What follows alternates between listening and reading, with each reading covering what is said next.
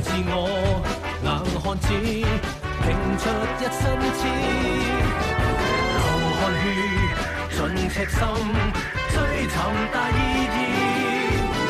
生命作到住。Hello, and welcome to this week's episode of Police Report. In today's world, all parents strive to give their children the best education possible.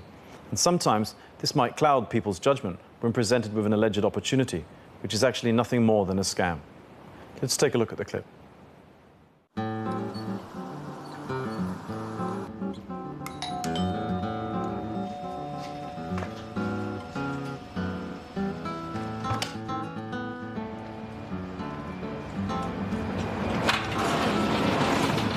邊位啊？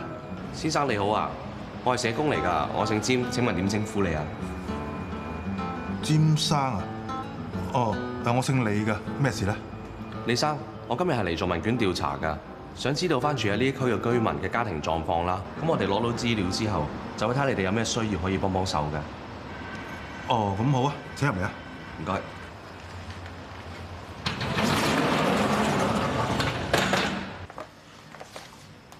李生啊，你哋呢度住幾多人，同埋住咗幾耐啊？呢度住咗3個人，我加埋我老婆，仲有個仔。咁我結咗婚之後先搬嚟呢度住嘅，咁啊大概10幾年到啦。咁啊仔佢幾歲？佢今年10歲，讀小4嘅。喺附近讀書？係啊，佢就喺樓下對面間學校啫嘛。李生你係做邊行㗎？我做運輸嘅。收入大概係萬零2萬蚊到啦，一個月。1萬零2萬蚊。阿龍，喂，點啊？我淨係呢層都做咗3份啦。犀利喎！你咧？我都有幾份。喂，而家都夠數啦，不如攞埋啲資料翻去一齊睇晒佢，過幾日準備行動啦。都好喎，但係而家有啲肚餓，不如我哋食嘢啦。好啊，行啊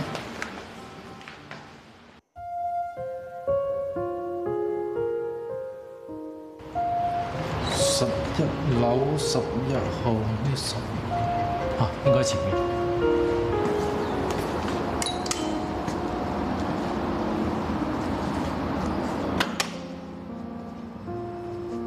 邊位啊？你好啊，係咪李生啊？係啊，係啊。我係明坤補習社職員，我姓黃㗎。今日嚟呢度咧，係想同你講聲咧，我哋補習社咧可以提供上門補習服務俾你個仔阿李子明啊。上門補習服務？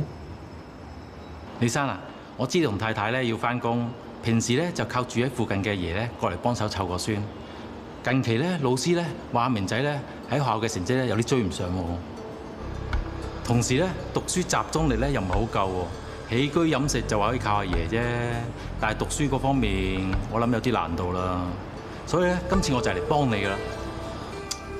不過，如果而家唔幫明仔補習啊，佢嘅成績一定更差，到時想幫都未必幫到佢㗎。你係咪擔心錢嘅問題啊？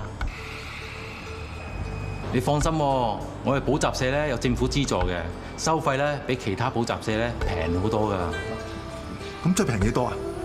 我哋嘅收費咧就每個月400蚊，一星期咧就上門補習2次，每次咧就2個鐘。咁即係圍起嚟每次50蚊，喂，真係好抵喎！如果一次過交半年補習費啊，會再平啲，只要1800蚊。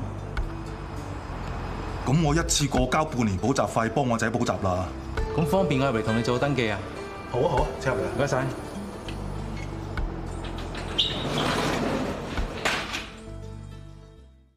Our two crooks worked very cleverly together. The first securing personal information from Mr. Lee, for the second to later use and gain credibility when setting his trap.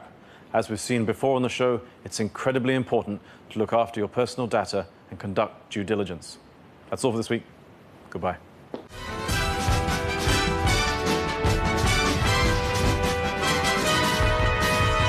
憑自我，硬漢子，拼出一身刺。